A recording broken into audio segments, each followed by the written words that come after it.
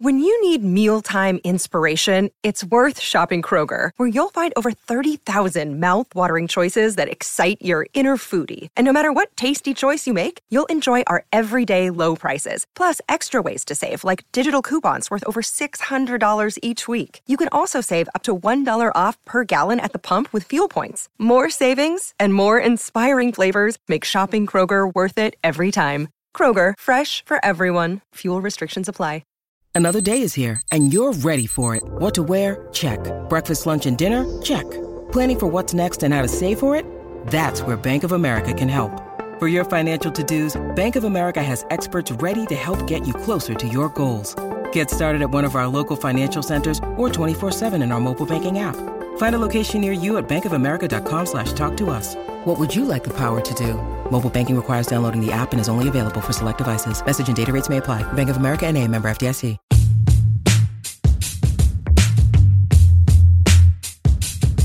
Welcome back to Buckeye Talk. We're wasting no time. Bill, what is the question we've been delaying for 4 weeks about Braxton Miller and JT Barrett that we're getting to right now in the first 21 seconds of the podcast? Oh my God, I gotta find it. I wasn't ready for that. Landis, I'm trying to be more straightforward and waste less time. People thought that my absence last week led to less wasting of time and more straightforward talk, and I want to get right to it. The people want straightforward talk. Let's get to it. I like wasting time. Okay. The question from May 22nd. From May 22nd. From Nathan Kopp. Our guy. Will Braxton Miller or JT Barrett's legacy be better at Ohio State? Braxton Miller. Tim, what's your answer? I would say JT. Bill, what's your answer? Cardell Jones. All right, next question.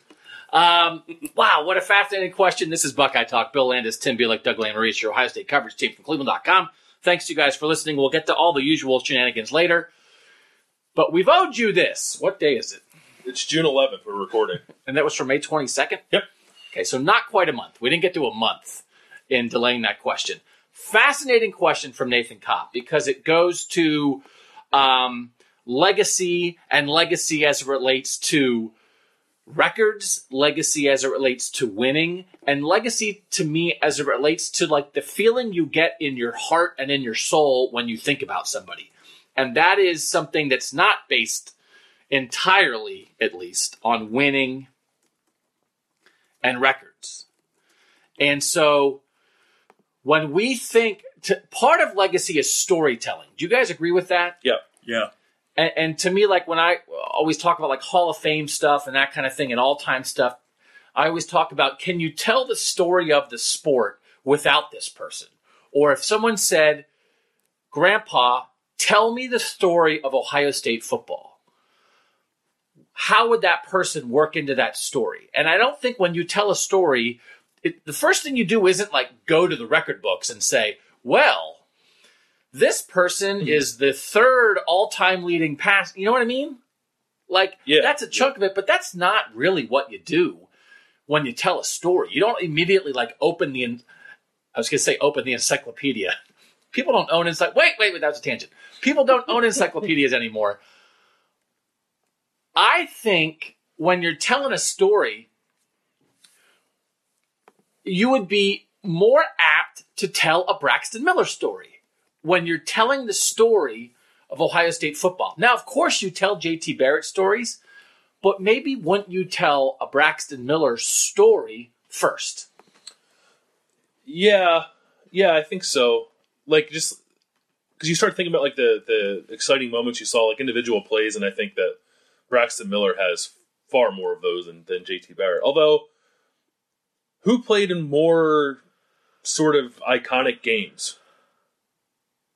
JT or Brett? Because maybe you think about the game first. Yeah, I mean, JT did. I mean, JT is the guy who was 4-0 against Michigan. JT is the guy who led that Penn State miraculous comeback. JT is the guy who led the revenge game at Michigan State that we talked about all the time with JT. Yeah. What they did in 2014 that catapulted that season, and JT Barrett in that game made the best throws he made in his life. I think it's easy in a conversation like this to also short shrift JT Barrett in terms of being an exciting, dynamic player, because he also was that. Like almost nobody is Braxton Miller in terms of like individual highlights and individual moments. But JT Barrett also did spectacular things. He wasn't just a stats robot. But yet I still think your natural inclination as an Ohio State fan would be to tell a Braxton Miller story first. I don't know. I think I changed my mind now because I do think you tend to think of the games first before you think of the individual plays. And I don't like other than the national championship win or like the Sugar Bowl and the championship combined or that 3-game run, whatever. I think like maybe the game that jumps to the front of people's minds more than any other one in the last, I don't know, 6 years, we're talking about these two guys, is the 2016 Michigan game, right? Maybe there's a couple in that conversation, but that 2016 Michigan game, they go to overtime, the spot, the comeback they had to have in the fourth quarter, all that stuff, and that was largely, if not solely, fueled by JT at the end of that game. Yep. So I don't know. I think, and he's fresher in their minds too. So we're having this conversation now, if that matters. Having this conversation 15 years from now, I still think the 2016 Michigan game might be the first thing that jumps in a person's mind when they're thinking about these two guys or this era of Ohio State football. Right. The urban, and it's interesting because this is the urban era.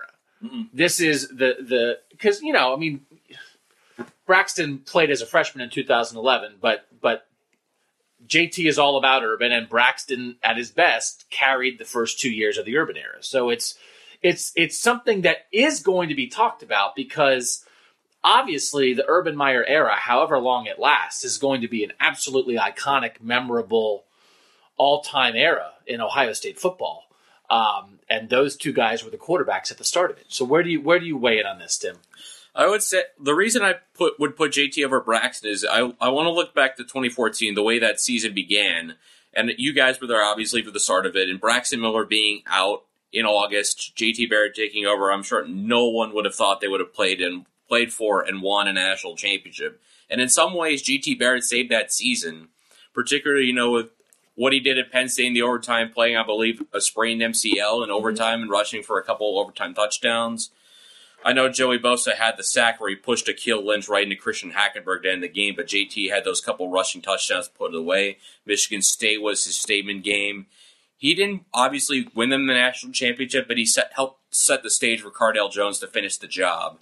And then I look at Braxton Miller. I mean, his dynamics are incredible. I don't know if I've ever seen a more dynamic player at quarterback outside of Terrell Pryor than Braxton Miller. It's kind of interesting the dynamics go from Pryor to Miller back to back. But I think when it came down to Braxton, the thing that might hurt him a little bit, and you might be able to weigh in this better than I will, is kind of the Michigan State game in 2013 when it seemed like they just weren't able to get over that hump and finish that game off. Because if they did, they were going to play, I believe, Florida State for the national championship that season. That didn't happen, and then all that stuff at the Orange Bowl with the shoulder injury to Braxton happens, and he doesn't really ever throw the football again. JT gets you to a national championship. He wins you another Big Ten title, and I know he gets you to the playoff in 2016, and he wins you a New Year's Six bowl. There's a lot there to unpack with Barrett. Yeah, I don't. The postseason for both these guys is interesting. Yep. Right. There's unfinished business for both. JT did win a Big Ten championship. And we've had this conversation before about what matters more. The idea that JT didn't win a national championship and wasn't great in the only playoff game he played, I think far outweighs the Big Ten title they won this past season with him at quarterback. And then Braxton, like you said, both these guys, I think, were quarterbacks who were individually capable of winning national championships on teams who were capable of winning national championships, and both came up short. Right. And I think that's an interesting piece of this conversation. And I don't know. I think both of those things negatively impact their legacies. I just don't know who it negatively impacts more. I mean, it is funny to think about that that Braxton Miller did not win a postseason game. Yeah, he's as a quarterback. 0-3? Yeah. Yeah. His freshman year, they lost the Gator Bowl. 2012, they didn't go to the postseason. In 2013, they lost the Big Ten championship game, and they lost the Orange Bowl to Clemson. Did not win a postseason game as a quarterback. Yeah. So, and again, it's JT didn't win a game in 2014. Yep. What happened in 2015? They beat Notre Dame in the Fiesta Bowl. Beat Notre Dame in the Fiesta Bowl. Lost to Clemson. 2016, didn't play in the Big Ten championship, lost to Clemson, so he's 1-1. 1-1, and then won the Big Ten championship and won the Cotton Bowl. So 3-1. So it's 3-1. So JT 3-1 postseason, Braxton 0-3 postseason, which is just one little thing in that. Yeah. Here's a difference, I think, and I'm going to relate it to television, but it's still a football point, so it's not a tangent. Mm-hmm. They always talk about, and this is in life, but like the idea of like leave them wanting more, right? Braxton's career, not by choice, but by circumstance, did leave you wanting more because he did not max out because of the injury in the Orange Bowl that kept him from ever playing quarterback again. Now, and this is I think going to be an interesting point. I hope this is interesting. Most of the greatest Ohio State players do leave you wanting more because they leave eligibility on the table because they're so great. They leave.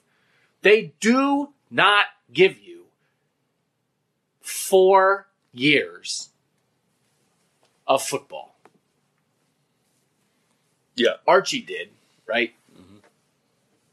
But that's it. I mean, who else among the greatest Ohio State players? Did Spielman play 4 years? Now that sound like an idiot on the podcast. But most do not give you, and even the greats who play a senior season, probably Spielman gave you 3, did not play much as freshmen. Certainly not like JT did. They did not quarterback a team that eventually won the national championship as a freshman. Yeah. So Braxton Miller left you wanting more. Everything he showed you in 2012 and 2013 was suddenly cut short. You thought he was going to be the quarterback in 2014. You thought that going into camp, taken away. He comes back in 2015. There's still, maybe you think, okay, he's going to be a quarterback. It turns out he's been working at receiver all offseason. He's a receiver. They try to work him in at receiver. You can see these flashes of talent, but it never really works that year. And then he's gone to the NFL. So you're left wondering. There's some idea with Braxton Miller of what he could have been. He was great, undoubtedly. He did so much. He did enough. He did more than enough. I mean, he played 3 years here. So he did more than enough. But he still had some sense of, oh, man, for all he did, what could have been. JT squeezed every last drop out of that wash rag. Yeah. Wrung it out. Imagine if JT Barrett had, and this is like, we can say it, you never want to joke about injuries, but we can say it because it didn't happen. But imagine that when he hurt his leg against Michigan, his freshman year, he had never played again. It's a career-ending injury. That guy gives his body up in his first Michigan game, comes out of the locker room and sits in the stands for the end of that game, watches his team hang on and win that game, and then watches his team go on and win a national championship. And JT Barrett never plays again. What's that legacy? I don't know. Like, I certainly don't think it's stronger. Maybe, I mean, the lessons of time you sort of got to poke and prod JT and pick his game apart. But he accomplished a lot after that. So I don't know. I think it adds maybe a little more intrigue. And I do think what you're saying is valid in terms of leaving them wanting more. And maybe he is revered a little more favorably because all we knew then was that JT Barrett was a freshman who threw 45 touchdowns or accounted for 45 touchdowns and had that awesome game against Michigan State and like looked like a quarterback who was going to get Ohio State to the national championship. Yeah, I think maybe it's a little more favorable. I mean, it's just one. This is not a unique. This is not some great argument. This is how life works. This is James Dean never having a chance to like get old and make a bunch of crappy movies. This is like Tupac is Tupac. Snoop Dogg is hosting the Joker's Wild. Yeah. You know? Like, and Ice Cube is making, like, family-friendly kids movies, right? And it doesn't mean those guys aren't great artists, and it doesn't take away from what they did at their peak as great artists, but you have the chance to have the run of your career. And you just don't fire on all cylinders for your, I mean, few do, right? Yeah. So I mean, like, and I'm not, I mean, like, I don't know what the hell I'm talking about. Like, but I think, No, I think those are good. Those are good analogies. But like, I mean, what if Tupac was hosting the Joker's Wild? He wouldn't exactly be Tupac, right? Is that not? I mean, I'm not trying to like disparage anybody. I think you're on the right path. I think you're right. Snoop Dogg does a commercial for hair product now to like not be bald. There's like a thing where Snoop Dogg has his like an emoji on the screen, and he's like doing a commercial and being Snoop Dogg, and then you realize at the end it's like for a Rogaine knockoff. Yeah. You know, and it's like, what? But it's because he stuck around. Now, of course, it's great that he stuck around. He's been part of culture and society for decades. Yeah. And J.T. Barrett was part of Ohio State football for 4 years, which was long enough for people to get sick of him because he had his chance in the end to make a Rogaine commercial. And if he had broken his leg to the degree as a freshman that he had never played again, you would have been like, now, of course, I'm not saying he only made a Rogaine. He did amazing things. He's 4-0 against Michigan, and I think that's the one thing, I think in the end, because I remember when Troy Smith became the first quarterback to go 3-0 against Michigan since Tippy Dye, and it was like, whoa. And people talk about Tippy Dye. JT's 4-0 against Michigan. That is ridiculous. Yeah, and I think it's possible it never happens again, right?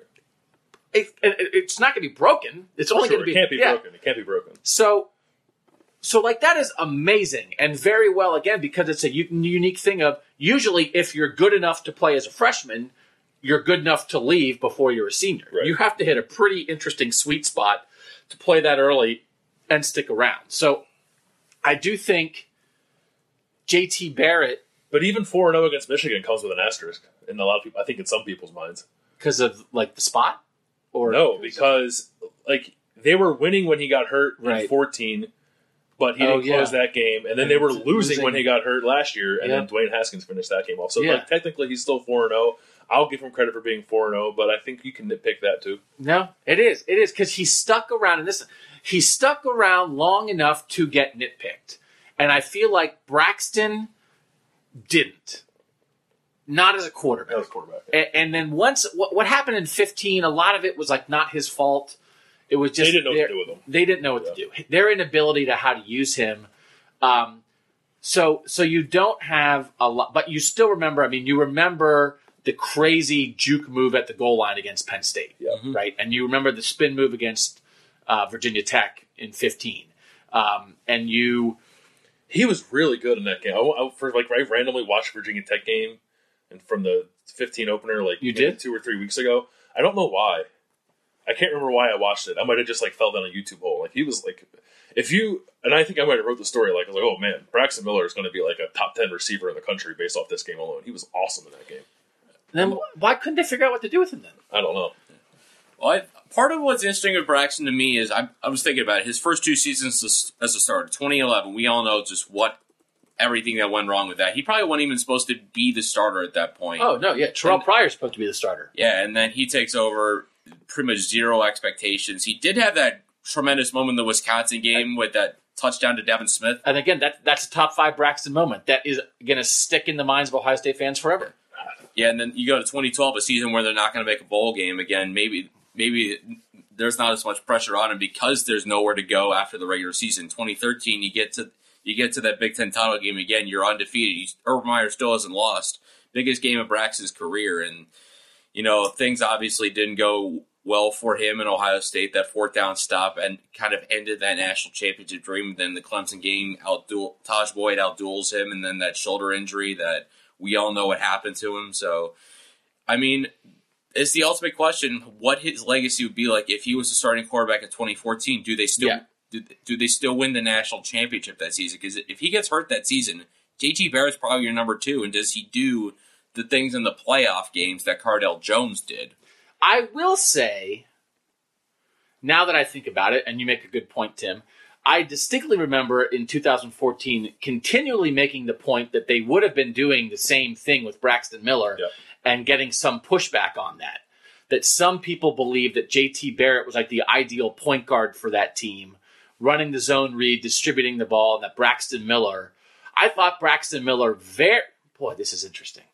I thought he very quickly got forgotten in 2014. For as spectacular as he was in 2012 and 13, I thought people very quickly moved on to like, JT's the guy. And like, it was like, Braxton Miller like is still over here hurt, but he's not going anywhere. Right. Like he's supposed to be back. And everybody's all in on like, can this team after the early loss make a late push and somehow get in the playoff? And people were falling in love with that team. And they were it's interesting. They were falling in love with JT and I think forgetting Braxton. I absolutely I fought that battle all year of he would be doing the same thing, if not more, with the realization that, yes, JT ran the zone read better. Braxton wasn't as natural within that, but I think the structure of that offense with the playmakers they had around him in the third year of that coaching staff, the third year of Urban Meyer and Tom Herman, they would have grown to the point where the offense was ready, had grown up, as well as the quarterback. And so JT stepped into a fully formed Urban Meyer, Tom Herman offense, while Braxton Miller was forced to run a still growing, a sapling offense for 2 years that wasn't the real thing.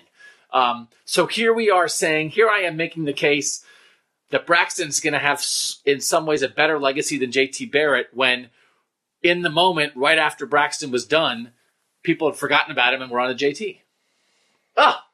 I guess I'm wrong. I guess I'm wrong. But that was that JT. But I think part of that point is people were more in love with JT Barrett in 2014 than they were in 2017. For sure, yeah. Which, again, is to the point of if he had never played again, he would have gone down as a hero. And instead, he broke every record, won practically every game, and ended up less appreciated in 2017 than he was as a first-time starter in 2014. Braxton Miller against Virginia Tech had 8 touches for 140 yards and 2 touchdowns. 2 of those are really long, 50-plus yard plays, but he was awesome. Malfeasance, right? Yeah. Malfeasance on behalf of the offensive staff. Ed Warner, Tim Beck, and Urban Meyer in their inability to figure out how to replicate that, even half of that. Yeah. What was his next best game? Oh, I don't have it pulled up. Against Maryland that season, 5 receptions, 79 yards, and a touchdown. That's his second best game after his best game was 8 for 150. He had 3 rushes for 11 yards, but that's kind of inconsequential. He didn't have another game where he had 100 yards from scrimmage? I don't think he did. Quick math in my head, no. That's terrible. I mean, because then they fell into that Braxton Wildcat stuff. Yeah. Where they were just snapping him the ball, and he never threw it, and he was running. He was dancing in the backfield and getting 1 yard. That was awful. Braxton the Wildcat was awful. God. There's no threat to throw. Yeah. Of course it works when he can also throw it, but right. Midway through the season when it was evident that he was just not going to attempt to pass, it didn't work anymore. Right. Maybe before midway. Right. Okay, so I had a thing I wanted to bring up. What was it? Oh. I feel like Braxton's legacy, whatever it is, however people define it, is like pretty well set. And I feel like JT's can still be affected by however the Urban Meyer era ends. Meaning, like, Dwayne Haskins could be the starter for 3 years and obliterate every record that JT Barrett has, and then the guy that comes after him can also obliterate every record that JT Barrett had, because JT Barrett just sort of like helped modernize Ohio State's offense. His records aren't actually that crazy when you look at the scope, like look at it under the scope of college football. And like if Urban wins, another 2 national championships before ever his time. So I just feel like JT can get like buried a little bit. Yeah. But Braxton, what Braxton has done and what he'll be remembered for, I think is set in stone a little bit. Does that make sense? Yeah, because Braxton's is not as reliant on numbers and places in the record book and that kind of thing. He's sort of his own guy. And he was first too. Like he ushered in the new era, and I think he gets bonus points for that. Right. And JT was just like, I think it's at the moment it's not the case, but I think he could potentially maybe like kind of very easily get buried. I think in my mind it comes down to the wow plays of Braxton versus the steady hand of JT. and whichever you prefer in that case. I think that's probably oversimplifying this debate, but I feel like those are the two camps that. No, I think that's right. Yeah, no, I think it is like if you had to like describe this debate in 10 words, I think that's it. Acknowledging that Braxton was spectacular, but also won. Like that would be a difference too. Like we're talking about Braxton's spectacular plays, but he was spectacular at times in 2011, and they were 6-7. If he had been spectacular and had like a losing record as a starting quarterback, that would be something different. He was spectacular, but also won. And that's also acknowledging that JT won and put up huge stats, but also could be spectacular. But I do think breaking it down to its core, it's the argument that you said. I do think JT, to your point, Bill,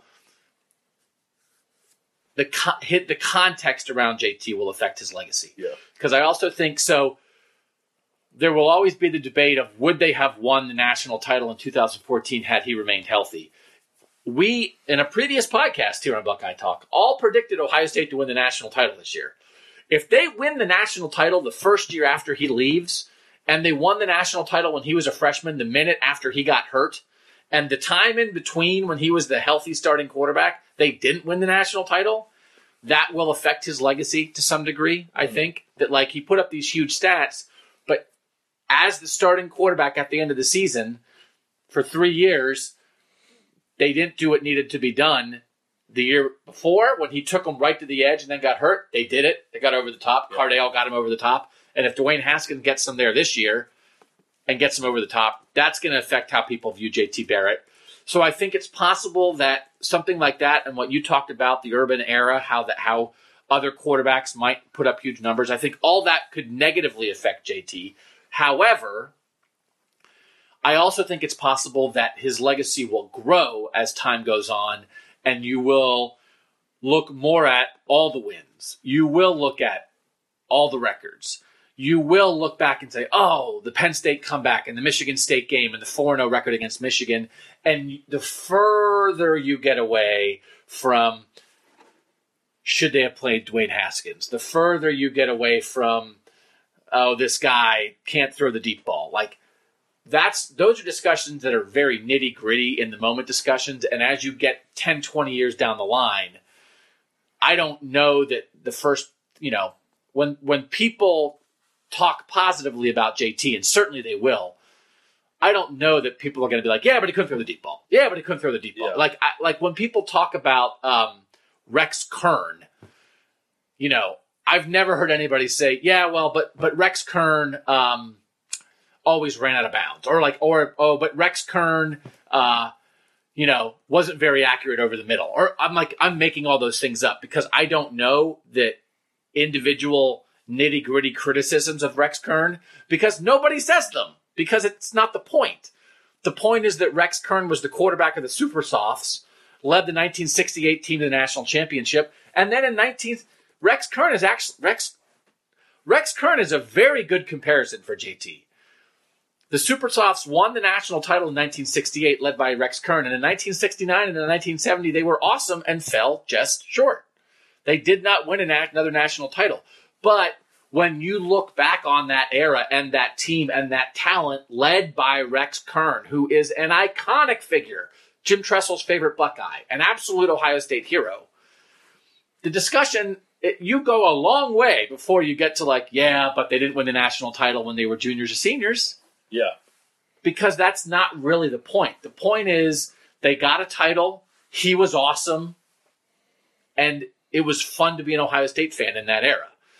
But I don't know what people said in 1970, but I'm sure at some point in that season somebody was like, oh, God, Rex Kern can't make this throw. Rex Kern, the third quarter, they're always back, the things we do. We all do as media and fans. So I do think, but also, part of that is Ohio State went from and I know 1970 is one of their weird, some sort of claimed national title years, but they didn't win the national title in 1970. They did not win a national title between 1968 and 2002. So all that time, the context made Rex Kern even greater, because for an entire generation or generation and a half of Ohio State fans, Rex Kern was the last quarterback to lead them to a national title. So nobody was banging the drum on, well, they should have won 2 when they went 34 years without winning another one. But if they had won national titles in the 70s and the 80s and the 90s, then maybe Rex Kern wouldn't be Rex Kern. Yeah. But for 34 years, he was the last quarterback to win a national title at Ohio State. Right. And you never take that away. So let's say, this is a great topic for Ohio State fans. Let's say Ohio State doesn't win another national title for 34 years. It's 2048. God, can you imagine that? They don't win a national title until 2048. Is that possible that they could do that? Write that down. I know. What if Ohio's... I mean, that's crazy to think about, right? That Ohio State had a 34-year gap between legitimate national titles. If they don't win a national title until 2048, JT Barrett, they're going to rename the stadium JT Barrett Stadium. Does he get a statue then? It's gonna be Cardale Jones Field at JT Barrett Stadium. Exactly. Yeah, the statue is going to be JT Barrett and Cardale Jones hugging each other. Like, if those two guys are the last quarterbacks to bring Ohio State a national title for 3 decades, that changes everything. They're going to immortalize a scooter. Seriously. Cardale, JT on the scooter and Cardale. I mean, that again, that's context. That's exactly what you were saying, Bill, about context. But if Dwayne Haskins leads one this year, that's different. So I do think we're going to have to see what the future holds. JT Barrett is done, but his legacy is not written. Do you think, and it's not a major deal, and maybe it's a stupid question, will Braxton be an Ohio State Hall of Famer? Well, everybody's an Ohio State Hall of Famer. Not everybody. Like in the Block O Hall of Fame? Yeah, like the one that Laurinaitis just got inducted into. No, I mean, like anybody who's good gets in there. Like anybody who's at a certain level. I mean, it's like JT definitely will be, obviously. Like you have to be like an All-American kind of level. Braxton's definitely in. Yeah. Who gets in first? You get 5. You play 5 years. They're kind of on the same track because they like to wait until like your pro career is over too. I'd say JT probably gets in first. Yeah, I think you're right. Maybe they'll put him in the same year. Unless JT is like a backup in the NFL for 10 years and Braxton's done. Yeah. Not that it shouldn't be part of the distinction. Let me ask you this question. If we're playing that game, does Cardale get in? Oh. Because Cardale was your original answer in the first first 18 seconds of this podcast when we got right down to business. You said Cardale Jones, jokingly, but yet there is something within there. He never lost. I think he certainly. The one thing they do take into consideration, which is kind of weird, is like what you do after you leave Ohio State. So if like Cardale Jones like ends up being a starter in the NFL for like a year and a half, I think that could help him. He won a national title and he never lost in like 11 starts. I think it was. Yeah, I think he'll get in eventually. Yeah. And I look forward to that day. Yeah. No, it's going to be interesting because there's going to be, I mean, when you think about like that 2014 team, they're going to have a lot of guys to get in too. Like obviously Ezekiel Elliott's going to get in. Obviously Joey Bosa's going to get in. Yeah. Like obviously like Billy Price is going to get in. Mm-hmm. I'm just trying to think like of this early Urban era, who's going to be in the Ohio State Hall of Fame. It's like, is Darren Lee going to be in? Darren Lee like only was a 1-year starter. Like it's going to be interesting. Like, is Malik Hooker going to get in? I know he's not 2014, but Darren Lee was a 2-year starter. Oh, Darren Lee was a 2-year starter because they all came back in 15, right? Like all those guys. Like, is Michael Thomas going to get in? Like I think again going on later. Like Michael Thomas was great at Ohio State. Michael Thomas is like one of the 5 best receivers in the NFL and might be so for the next 10 years. Like, he probably should be. He probably will be. Like, is Von Bell going to be in? Is Joshua Perry going to be in? Joshua Perry, like a 3-year starter, I think led him in tackles twice. Like a great guy, I think he's going to do great things in his life, on and off the field. Is he going to get in? Is Devin Smith going to get in? Is Devin Smith going to get in? Guy was a 2nd-round pick. He made some of the most incredible catches of the Urban Meyer era. This sounds like another summer project thing. What Buckeyes of the Urban Meyer era? Ooh, well that's what we should do for induction weekend, right? They just announced who's in. Yeah, because they put a football guy in every year, but only one football guy. right. So it's like you can look at. I mean, you can figure out who's going to be in. I mean, of course, Laurinaitis was going to be in. Like Malcolm Jenkins is going to be in, but Malcolm Jenkins is still playing. But who are the guys of the Urban era that are going to get in? And then there gets to be, just like in the NFL Hall of Fame, there gets to be like a backlog. And it's like, it's like, okay, well, maybe Cardale Jones should be in, but are you going to put him in before you put in Ezekiel Elliott and Joey Bosa and Billy Price? Or maybe he would get in because maybe his NFL career wouldn't be as long. I don't know. Now we should do that. I want to now have a conversation about Urban Meyer era players who could get into the College Football Hall of Fame. Okay. Can we write this down? Urban era Hall of Famers. People love that kind of stuff. We'll write it. Urban era Hall of Famers, summer project. I didn't realize you had to be a first-team All-American to get into the College Football Hall of Fame. It's part of the criteria. Oh, yeah. I guess it makes sense because then it helps narrow the field. But, like, I was just reading about it online. Like, Braxton won't ever be in. But, like, Joe Montana's not in because he was never a first-team All-American. Okay. Right. And Nick Bosa, since he was a first-teamer that last season already, is eligible to get in. Right. And it's hard. It's weird. Like quarterback, it's like every year in college football, 10 of the 20 most famous players in college football, or 10 of the 15 most famous, are quarterbacks. Yeah. But only one of them, and maybe if it's on different teams, maybe 2 or 3, if it's really close, can all be All-Americans. But, like Johnny Manziel was a first-team All-American, and Joe Montana is not. So Johnny Manziel is going to be in the College Football Hall of Fame, and Joe Montana isn't. Yeah. So, but like Braxton Miller was never a first-team All-American because he was a quarterback who was more than a quarterback, but also wasn't quite a quarterback when you compare him to guys who throw for 350 yards per game. So he was never going to be that. But like, again, if you're telling the story of college football, but maybe you want Braxton Miller in there, maybe? I don't know. Yeah. I think so. So, okay. That's interesting. Let's... We give our answer? What was our answer? What was the question? Who will have the better legacy? Sometimes I like to talk out something without ever answering it. Yeah.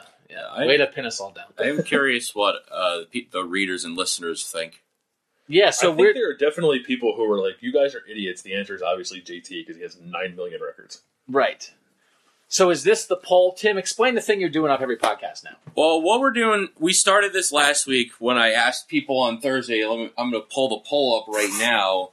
Bill and I talked recruiting last week on Buckeye Talk, and then the day after it came out with a poll asking people what they thought the biggest need in Ohio State's recruiting class for 2019 was.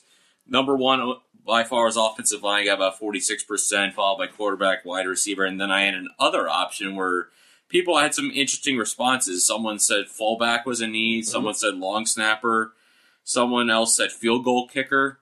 So we're going to do one of these every week. Look for it every Thursday morning after Buckeye Talk. We're going to pull a topic out of the podcast. It may not necessarily be the main topic like it will be this week, but look for something that you'll have a chance to vote on. Cast your vote, comment in our comment section in the post, and every week we'll all read off the results. So is this definitely going to be the poll this week? Yes. Yeah. Okay. All right. So we have to vote because the readers are going to have to click a little poll button, and there's not going to be a button for kind of both. I don't know. You're going to have 2 choices, Braxton or JT. That's it. If you don't know, you don't get to vote. Yes. So what's our answer? What little button would we click? I'd click JT. I'm also taking JT. Are you, as you're clicking JT, are you doing so without hesitation? Or is there some part of you that's like, well, or it's just like, no, of course it's JT. Yeah, I think as you're going to click the button, like who do you think's better? Like, I think clearly Braxton Miller's a better football player, but that's not the question. So I think I click JT with a good amount of confidence. I admit when we were getting ready to do this, I thought about it, overnight, kind of going into the morning, who I would pick, and just as we sat down, I kind of pick JT by a hair. It's close. Okay. So you're close. Okay. It's close, but I think JT, with his postseason accolades, has done just enough to edge Braxton. Urban Meyer has made the point repeatedly that without Braxton Miller, they would have been dead when he got here. That they had, especially in 2012, and they were sort of getting it together in 2013. But they went 12-0 in 2012 with basically no offense, the way Urban Meyer tells it. They did not, he called the receivers a clown show, like they didn't know what they were doing, and they just gave the ball to Braxton Miller and said, here, go do something. And they went 12-0. They went 12-0. The year after, they went 6-7. They went 12-0 under the cloud of a bowl ban that had nothing to do with Urban Meyer or Braxton Miller or any of the guys on that team. They went 12-0 at a time when it was very possible for the Ohio State football program to be teetering on the brink of these NCAA violations, this bowl ban, the minor recruiting sanctions they had, is going to knock this program back. Not forever, but for a little bit, Ohio State's not going to be Ohio State. And they went 12-0. And if if JT Barrett had been the quarterback that year, I don't think they would have gone 12-0. I don't know that there's many quarterbacks in recent college football history who could have gone 12-0. That team, he that year, he was the exact right guy for that situation, for what the rest of the roster looked like, for what the offensive coaches wanted to do or were trying to figure out what to do, for what the Big Ten was at that time. He was different. He was unique. And he saved them. Urban Meyer saved Ohio State football. That's the title of the stage play that I'm working on. Coming to your local community theater. Urban Meyer saved Ohio State football is the title of the play, but you know who the star is? The star is Braxton Miller. Yeah. He's on stage every minute. He has a ton of lines. It's practically a one-man show. The title is Urban Meyer saved Ohio State football. It's practically a one-man show about Braxton Miller. So I think there's a Braxton Miller argument. It depends. All of this legacy stuff, every discussion with legacy, and I think legacy discussions can at the same time be fun and interesting and also incredibly annoying and beside the point. And this relates to LeBron and MJ and all the stuff that people always want to talk about with legacy. Who's better, who's not, ranking, all this stuff. It's like everybody's great. They're all great, and they're great in different ways. But since we like to rank, and ranking's fine, I absolutely think you can make a case for Braxton. But I think right now it's hard to vote against JT, but get back to me when Dwayne Haskins leads Ohio State to a national title this year, and I might change my answer. So for now, I'll click JT, but depending what the 2018 football season looks like, a year from now, I might click Braxton. And when we talk about legacy, that's really what we mean. Yep.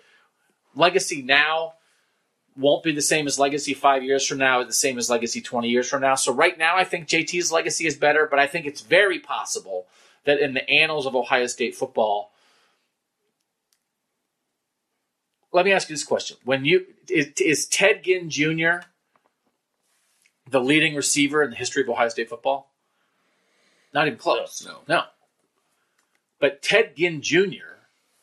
is a guy that you'll always tell stories about. Ted Ginn Jr. is a guy who was unlike anyone else. Ted Ginn Jr. is a guy that if he had decided to stick around, and if he had maybe played in a different offense, could have but the individual things he did, the talent he had, the way he played the game, Ted Ginn's legacy at Ohio State is unlike anybody. And I think Braxton is like that. And I'm not going to the record books for that. I'm not going to the record books to see where Ted Ginn ranks in all-time receiving yards compared to Joey Galloway and Santonio Holmes and Michael Thomas and Devin Smith and everybody else we want to talk about.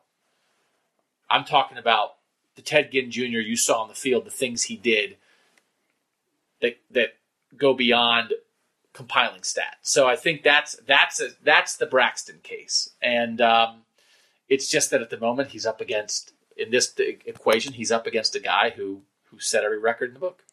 I don't mean to take this into a tangent, but in a weird way, I feel like Ted Ginn and Braxton Miller are almost in the same kind of legacy, because you think about it, Ted Ginn's college career ended the same way Braxton Miller's quarterbacking career ended, on an injury, because we all remember Ted Ginn had that kickoff return to start the game against Florida in the national championship game. Then he gets hurt. I believe it was Antonio Smith that stepped on his ankle and ended his game. Roy Hall.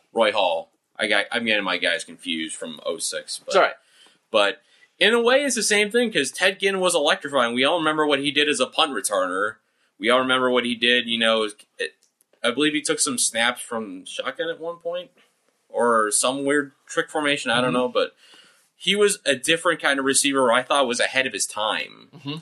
And you would have I think that'll be one of the ultimate Ohio State what ifs. What if he doesn't get hurt on that kickoff return against Florida? I don't know if they win, but that game could have been very different if Ted Ginn was healthy. And we could have the same question of what 2014 is like if Braxton Miller doesn't get hurt in the Orange Bowl and then has the subsequent injury in the summer that knocks him out of that season. Which, again, all goes back to the what ifs. I think most of the time, if you are great and you leave them dangling on a what if, it adds to your legacy. Yep.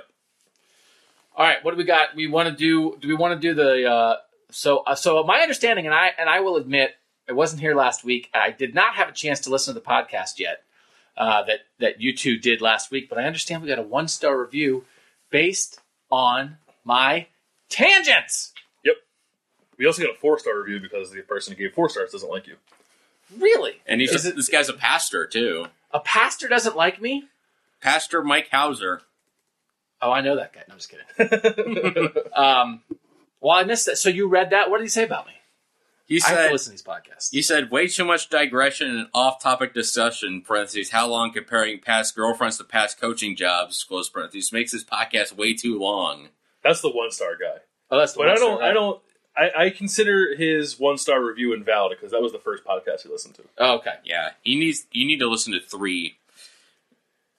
And then we can get into the fart of the week. But who's no? I still want to talk about tangents. I want to talk about people who don't like me. Who's the 4-star guy who didn't like me?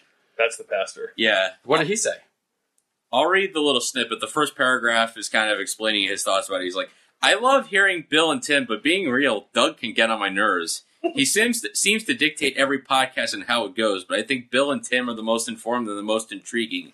Not blasting him, but simply telling you guys how I feel. I will continue to listen, but my only request would be settle down, Doug, and stop his tangents and talk more football. Stick to sports. Yeah. Hashtag stick to sports. Man of God. Man of God. Man of the cloth. All right, I'm taking your feedback into consideration, and I'm going to ignore it. No, I'm just kidding. Well, anyway, so I want to talk about my favorite snacks at Disney World for 20 minutes, and then we'll get to recruiting. All right. Well, so they have just Tim. Sorry. I want to do 20 minutes on Disney World popsicles, and then we'll get to the thing. I'm sorry. All right, read the fart. Well, I was just going to say that SC Buck was contradicting the pastor. He says, also, Doug needs to keep up the rants to keep the 5-star status. Yeah, we got far more we want Doug tangents than we got Priest telling us. That's good. Okay. All right. I'll be me. What? So are there any more new ones? Well, here's the fart of the week comes from Holly Lizard. I'm guessing the title is A Father Talks OSU Football with His Sons. Kind Father Doug talks turkey with his sons Ari and Tim in a sweet and facts-oriented podcast. Can I just say I've been here since August and people still think Ari's on the podcast? But they think you're Ari. They think Bill's Ari. They said Ari and Tim? I could be Ari. Yeah, we need to keep a tally of who gets called Ari the most. Is it Bill or is it me? We need to keep a tally. As long as it's not me, I'm fine either way. Let's keep a running tally. But anyway, let's talk Disney World. No, I don't want to talk Disney World. Nobody cares about that. Harry Miller. What are we at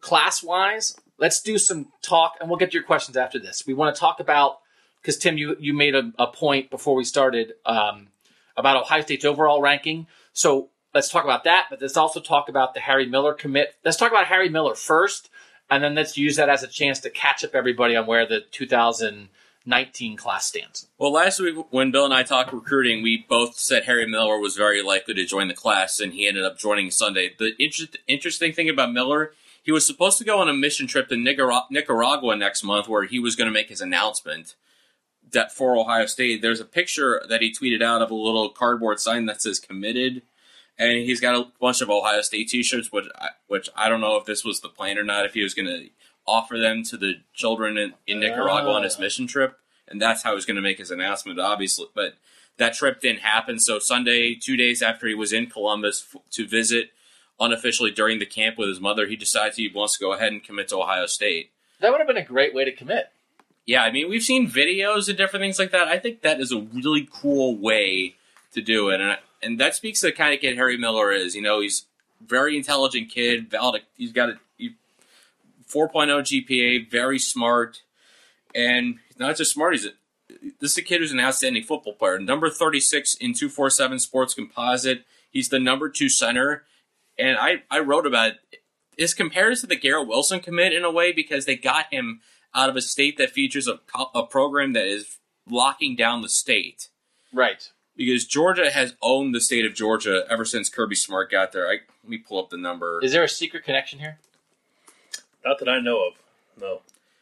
Yeah, the stat I want to pull up. Last year, Georgia signed 5 of the top 6 players in the state of Georgia and 4 of the top 6 in 2017. And it's kind of a statement, like I said with Wilson, Ohio State's not going to go away from going into these states. They're not going to be able to pull out great players all the time like Raekwon McMillan and Von Bell, but it's important for them to continue to compete in there because you never know when you're going to get a kid like Harry Miller or Garrett Wilson out of these states. So does this kid feel like a 3-year starter at center to you guys? Well, I think it's interesting because they got Matthew Jones last year, and Matthew Jones is a highly rated 4-star center as well. And obviously, if you can play center, you can probably play guard too. I think what this sets up now is like who is the center of the future. Because Harry Miller's not going to sit behind Matthew Jones for 3 years or vice versa. So like which one of those guys has to be a guard now, I think is interesting. But yeah, I think they lose a lot on the offensive line. And so, I mean, I don't think he'll start as a freshman. We've talked about that before, but yeah, I think he's a 3-year starter.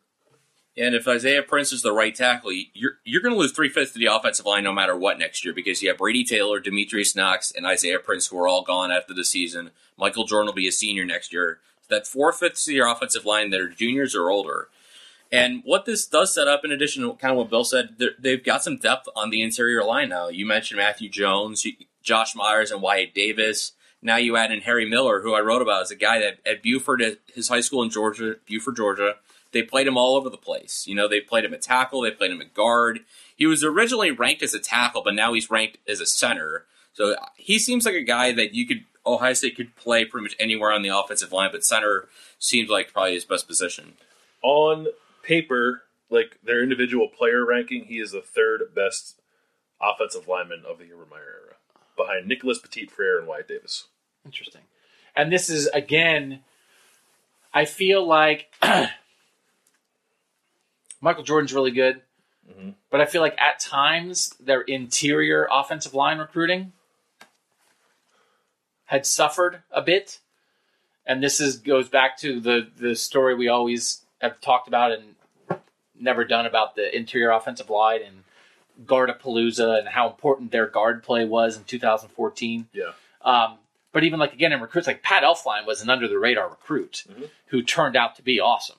Now, Billy Price was a big time recruit, but they also thought he might play defense. Yeah. Like this is in Wyatt Davis, Josh Myers, Matthew Jones, and Harry Miller. We're now talking about 4 big time recruits who were recruited as interior offensive linemen who were never going to play defense and really were never in the mix to be tackles, right? Yeah, and I think I just gave you where Harry Miller ranks like in the list of Urban Meyer offensive line recruits. Wyatt Davis, Harry Miller, Josh Myers, and Matthew Jones are all in the top 6 of best offensive line recruits signed by Urban Meyer. And that's recent interior offensive line guys. This is a change. Is it coincidental or is it like, hey, we need better guards? Yeah, I think they need better guards. I think Greg Studrawa was a better recruiter than Ed Warner. Ed Warner's a better offensive line coach, but Studrawa was a better recruiter. So I think that's part of it too. But yeah, it's been a position. It goes hand in hand, sort of, with just the increased level of their recruiting in general. I think because I bet if you went across the board, position by position, you might find that to be the case for a lot of them. Recent guys being among the best they've recruited at the position. But yeah, it was a need. It was that 2015 class. Like whenever Meyer always talked about the 2015 class being a miss and offensive line misses in recruiting, he was talking about interior. Yep. He wasn't talking about tackles. So it was a need compounded by the idea that they're just recruiting a little better now. And it's easy, I think, for a lot of people to focus on tackles when you talk about offensive line recruiting.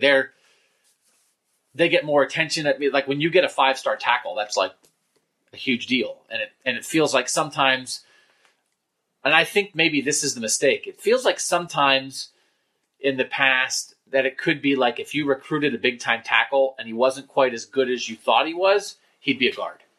Yeah. And I think there's a difference between your starting guards being guys who were like, not failed's the wrong word, but I'm going to use it, that your starting guards are failed tackles or failed tackle recruits, as opposed to your guards being 4- and 5-star guys who were interior offensive linemen. And I know Myers played tackle in high school, but everybody always pretty much projected him as a guard, right? Yeah. So guys that, even if they played tackle in high school, there were no illusions about, well, we want him to be a tackle, and if he doesn't make it, he'll be a guard. It's like we are recruiting interior offensive linemen who know how to play interior offensive line and are coming here to play interior offensive line and are really good at that. To me, it's the same discussion as recruiting athletes and trying to make them receivers as opposed to recruiting guys who can play receiver. And that's, as you've written and talked about many times, that's another change we've seen where they've gotten away from just trying to turn good athletes into receivers, and now they're recruiting receivers. Yep. So to me, Wyatt Davis and Harry Miller and Matthew Jones are Austin Mack and Trayvon Grimes and Jalen Harris. Yeah. Makes sense. And that is a change. That is, and it seems like a good one. And it seems like not a coincidental one. It seems like that is something that they have done with purpose to go after and get some of these top-tier interior offensive line recruits. It's just like what's happening in the NFL, the rebirth of the guard position, because Quentin Nelson, a guard from Notre Dame, was the number 6 pick in the draft. He was drafted, I believe, before an offensive tackle was. Mm-hmm. It is. I mean, it is. It's just we need the right guard of Palooza now. We really need the right guard of Palooza, yeah. I mean, because you can peg it off. We could peg guard of Palooza off Harry Miller if we wanted to. Yeah, I'm just looking now because I made the point about Jones and Miller and who's going to be the center of the future. I don't think it's 100% off the table that Josh Myers is a starting center next year. Oh, yeah, we thought there might be a chance Josh Myers was a starting center this year. No, that's what I mean. Oh, you mean like 2018? Oh, you still think that... Yeah, I feel like I came out of the spring feeling very, very strongly that it was going to be Brady Taylor. And if you ask me today, I still think it's going to be him, but I don't think it's 100% going to be him. I think the door's open for Josh Myers. I think you're talking about a redshirt freshman starter at center with Matthew Jones and Harry Miller coming behind them, and then that just makes the position battle all the more intriguing. And I don't know, Wyatt, and then you have, if he's the center, then you have Wyatt Davis, Harry Miller, Matthew Jones, all guys vying to be starting guards for a team that's has 4 seniors on the offensive line, and Michael Jordan as a starter, third-year starter, who I think could very well leave after this season. I grabbed Phil Steele when you mentioned the name Michael Jordan. He does his top draft-eligible players. Michael Jordan is a number 3 guard. Yeah. In a world, as Tim just mentioned, where good guards, seem to matter more than ever in the NFL. That's why the Browns paid a ton of money to Kevin Zeitler. I mean, the Cowboys have built, I know, is it Zach Martin? Is that the Cowboys guy? Yeah, I think so. Yeah, and Travis Frederick, interior offensive line. I mean, tackles always matter. But I think people are very interested in sort of like pass rushing defensive tackles, get pressure up the middle, and as a result, you're very interested in athletic interior offensive linemen who can pull and get out in the run game, but also can negate some of those Aaron Donald type interior pass rushers that everybody wants now too. So It's all the subtle evolutions of football. It is. Gardapalooza! We'll do it. It's on the list. As long as it's on the list, it doesn't matter if we ever actually write it. On the list. There'll be stuff, because I think Wisconsin will probably send both of its starting guards to like Big Ten Media Day. Okay. So I think there'll be some good guys to talk to in Chicago. So Gardapalooza is on your list for Big Ten Media Days? Yeah. Which they've announced, by the way, July 23rd and 24th. If you want to go to the Big Ten meetings, on July 24th is a Tuesday. That's when the Big Ten luncheon is. It's like a big thing that a lot of college football fans, a lot of Big Ten fans show up at. They have a luncheon. They have one of the seniors in the Big Ten speak on behalf of all the players. They have all the coaches up there. I think you get chicken. Is it chicken? I never had the dinner. I stood in the room one time and watched people eat it, and it looked very good. Yeah. So you can go. If you want to go, if you've haven't been to Chicago for a while and you want to get into football season, it's not a bad thing to do. So you try to get tickets if you want. We'll be there, maybe at the luncheon, but you can say hi. Maybe we'll do a Buckeye Talk from there. If you go, tell us, and we'll have you on the show. There. Yeah, because it'll be Monday, Tuesday, so we'll have to do a Buckeye Talk from there unless we do one driving back. So we'll knock out the Buckeye Talk from Big Ten Media Days before we leave. We did one last year. It was Ari's last Buckeye Talk. Oh, right. Yeah. We recorded it like on their fake radio row. Oh, yeah. Ari was crying. Did you guys play taps at the end for Ari? Yeah. And then we killed him. Even though people think he's still here. Yeah, the ghost of Ari and still inhabits the podcast. All right.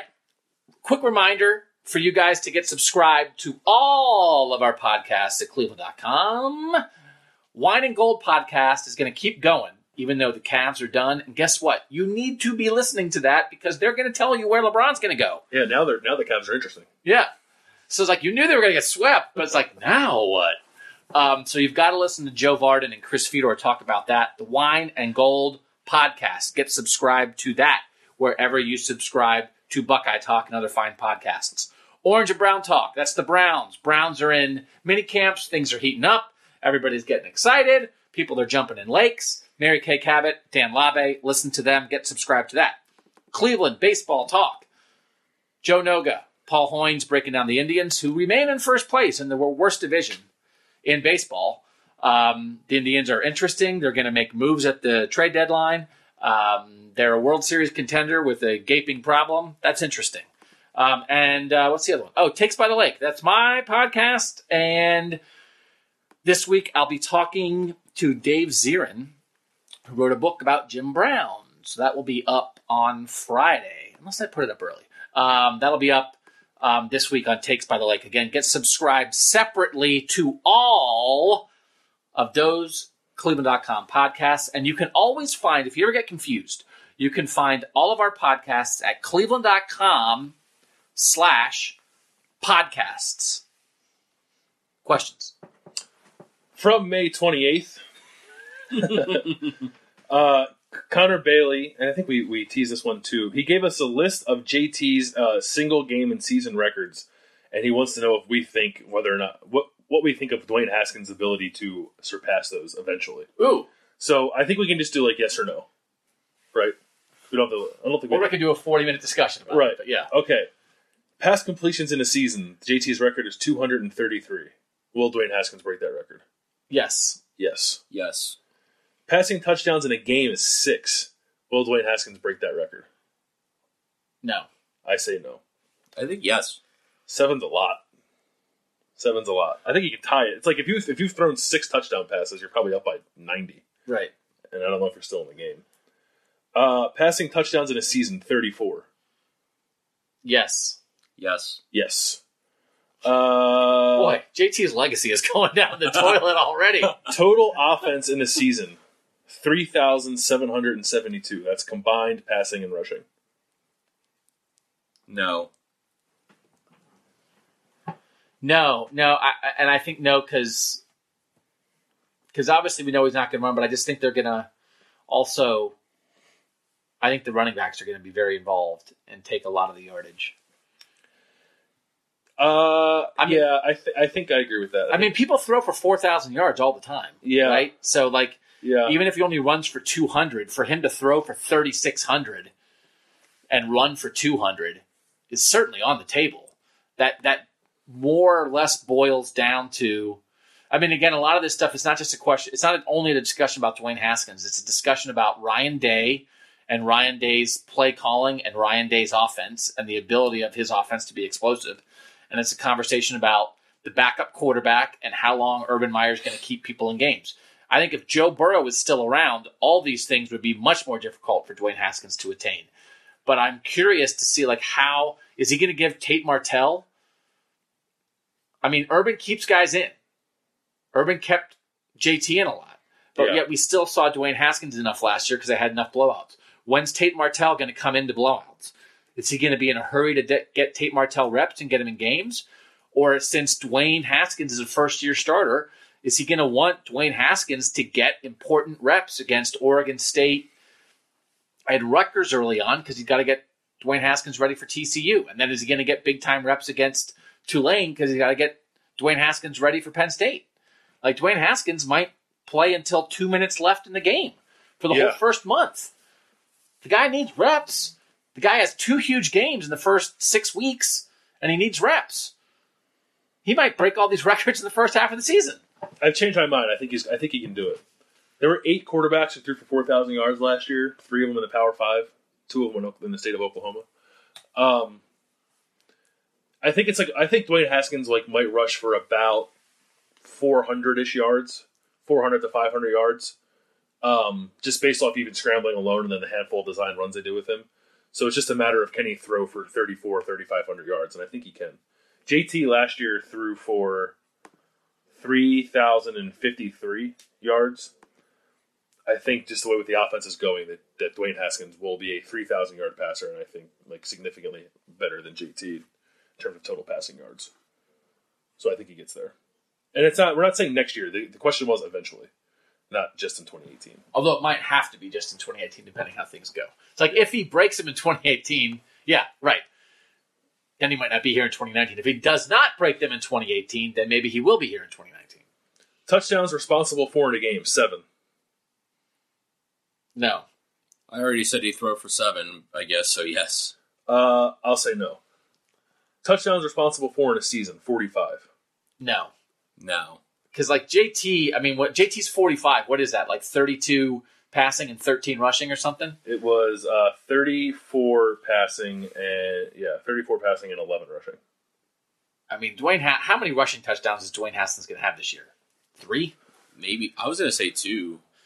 Yeah, I think not many. I think when they're... Well, I don't know. It's hard to get a gauge of, I think. We don't know what they're going to do with him in short yardage. Are they going to bring in Tate Martell? Are they going to give it to the running back? Or are they actually going to let him in there run the QB power to score a touchdown like JT Barrett did 9,000 times in his career? Right. I don't think the answer is a definite no on that. And because the one thing is it going to be a read? Are they going to have a read option on the goal line? And they're all in those. It's the counterintuitive thing, right? Which we've talked about. Mm-hmm. Because he's not as dangerous of a runner, the whole defense is going to go to J.K. Dobbins or Mike Weber, which might leave Dwayne Haskins to walk into the end zone 8 times if the whole defense is selling out for the guy who's more dangerous on 2nd and goal from the 2.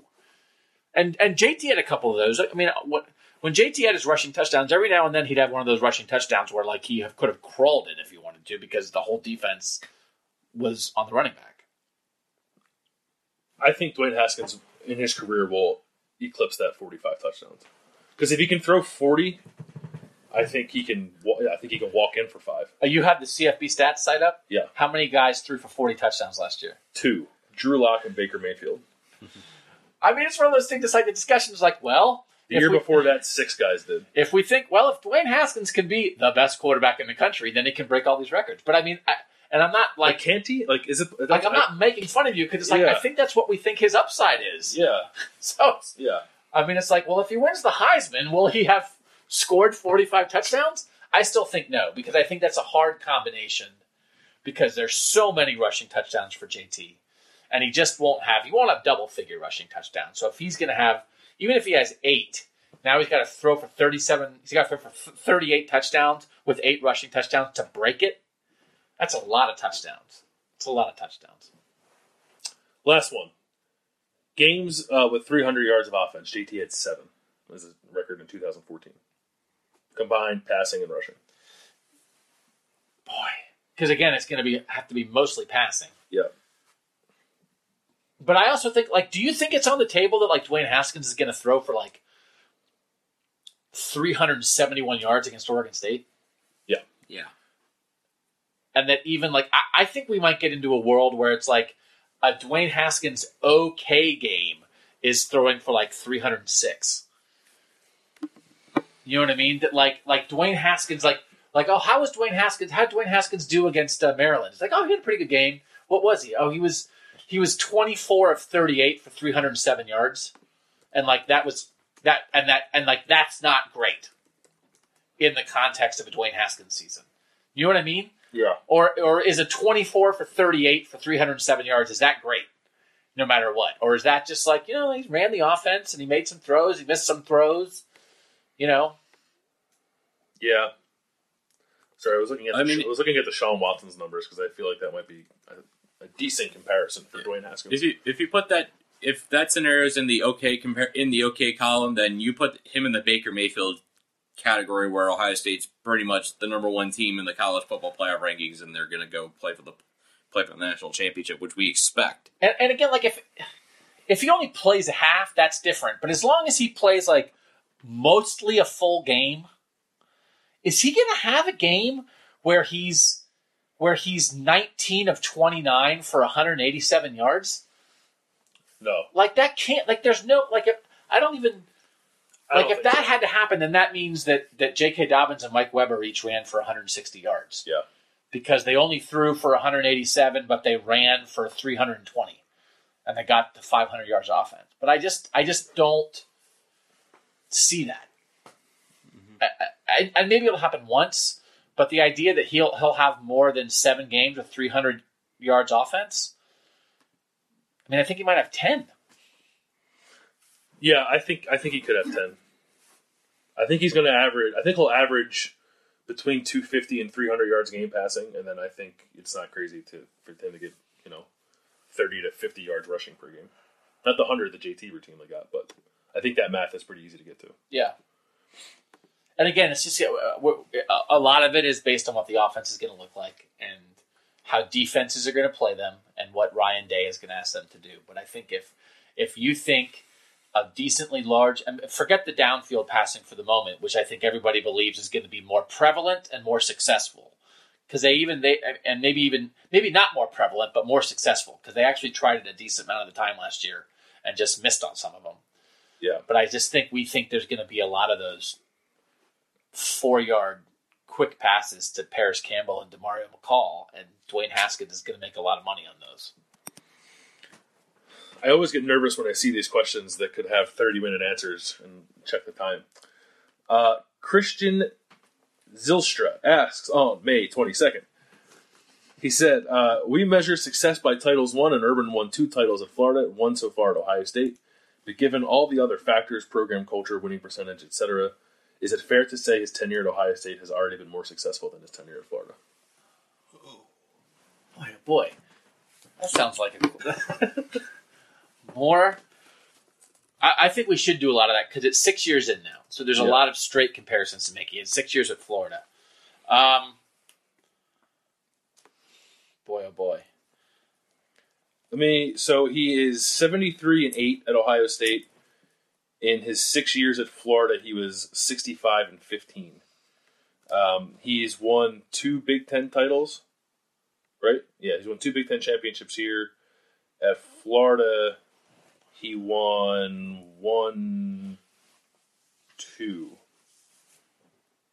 Yeah, 2. He also won 2. And the 2 years he won the title at Florida, he won the national championship. Yeah.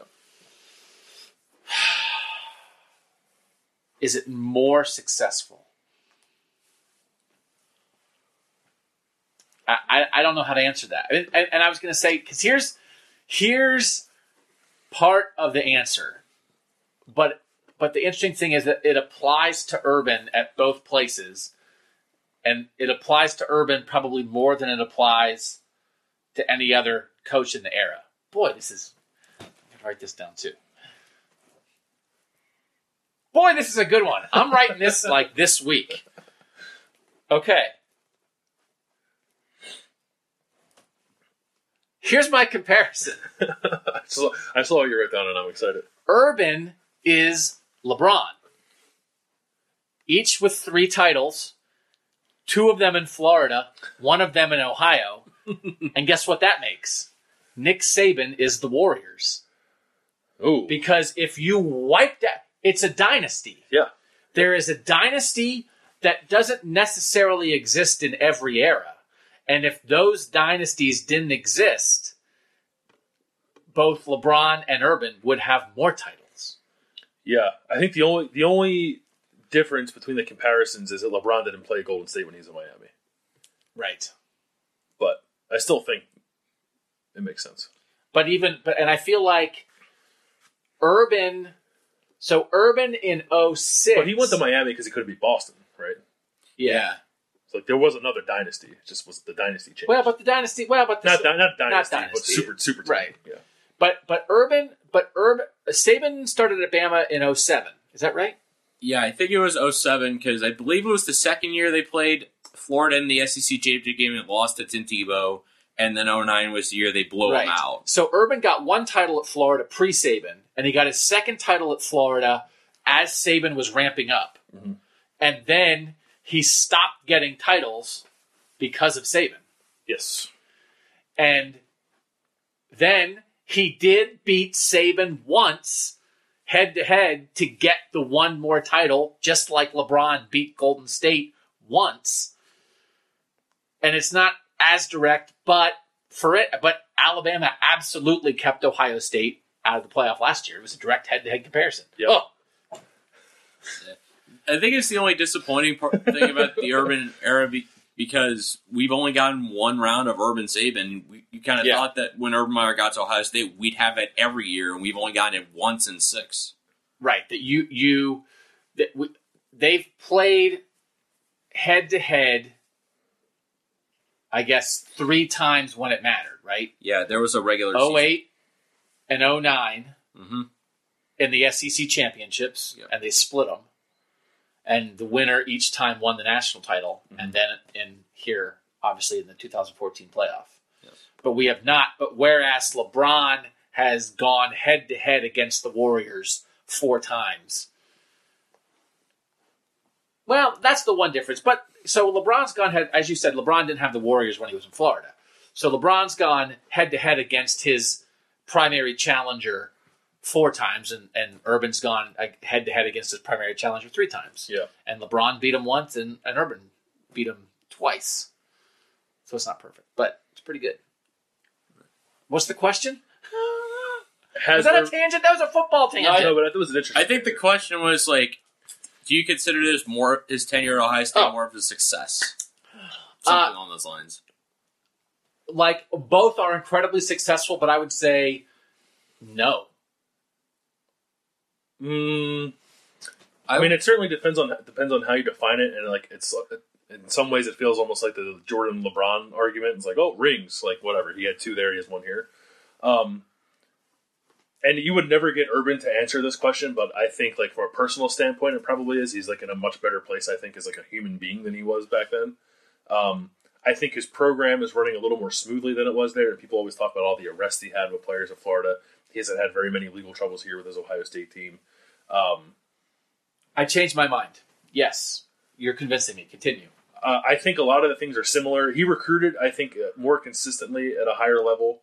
Maybe it was a similar level. He had the number 1 recruiting class in the nation, I think, 1 year at Florida.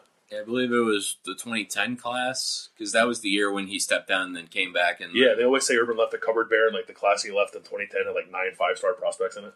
And he had that class, even the class they built everything on. He had the class where he got the top player from like 6 or 7 different states. Yeah. So I think there's probably an argument to be made that his recruiting was a little better at Florida than it's been so far at Ohio State. But now he's getting it back to a similar point now at Ohio State with the last 2 recruiting classes. But I think from like a program health standpoint, this is more successful. I think that's right. I think program health and personal health, after 6 years at Florida, he was burned out. He was burned out after 5 years at Florida and came back anyway for year 6. He's far from burned out here. So he's done basically the same thing. He's better. I mean, he's 73-8 versus 65-15. So he has 7 fewer losses. So he's winning more during the regular season. Part of that's competition, but he's winning more. He has 1 title versus 2. The only thing that falls short is titles, is national titles. Right. But I think he has done basically, and the final answer is the success is basically the same, but the success he's had at Ohio State has been done at less of a cost to him personally and with less of a cost to having to, I don't know what the right word is, cut corners, sacrifice some whatever the arrests and the problems at Florida are part of his legacy at Florida. You cannot talk about his time at Florida without that coming up. People bring it up immediately. People bring it up so fast that it leaked over to his Ohio State tenure, when frankly, that just has not been an issue at Ohio State, anywhere close to the same way. Every program's going to have something here or there. But I think that point is well taken. He had fewer than 10 wins 3 times at Florida. His first year they won 9. 2007 they won 9. His last year they won 8. He's had at least 11 wins every year at Ohio State. He's finished at least tied for first place in his division every year at Ohio State. And he had a second place finish, a third place finish, and a second place finish in his own division while at Florida. I actually, now that you look at the numbers and think about all that stuff, I actually don't even know if it's a conversation. I mean, the only conversation is national titles. Rings, yeah. Yeah, I admit I was initially thinking no, but you swayed me a little bit. Not just just his stated being, but the fact that, like you said, Bill, I actually looked at the numbers too. The fact that Ohio State's been more consistent, just getting double-digit wins every year. You don't have the dips in the record like in 2007 when they won 9 games, even though they had the Heisman Trophy winner in Tim Tebow. In 2010, they only win 8 games in his final season. That hasn't happened at Ohio State. It's been consistent 10 or 11 wins every year. His bowl record at Florida was better. He was 5-1 in bowl games in Florida. At Ohio State, he's 3-2, 4-2 if you count the national title game as bowl game in 14. Yeah. Yeah, let's do that comparison. We'll do that comparison. Some straight head-to-head 6-year comparisons. Yeah. That's an interesting question. Whose question was that? That was, I just deleted. Christian Zylstra. That's a great question, Christian. Yeah. And this, I guess, kind of bleeds into it. We've talked about it before. We've talked about it a lot before. But Michael Enio says, what do you guys think is Urban's remaining shelf life at Ohio State? Is this his final destination? Do you think when he decides to leave, it will be with a successor in mind or more out of the blue? He also asked what we thought about Chili's recent data breach. I didn't know about that. Question was for May 22nd.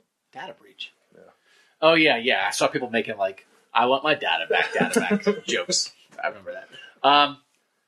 I think we have reached the point with Urban, and this was not the expectation when he got here. I think there was reasonably a lot of talk, given how things ended at Florida. There was reasonably a lot of talk when he got to Ohio State about shelf life.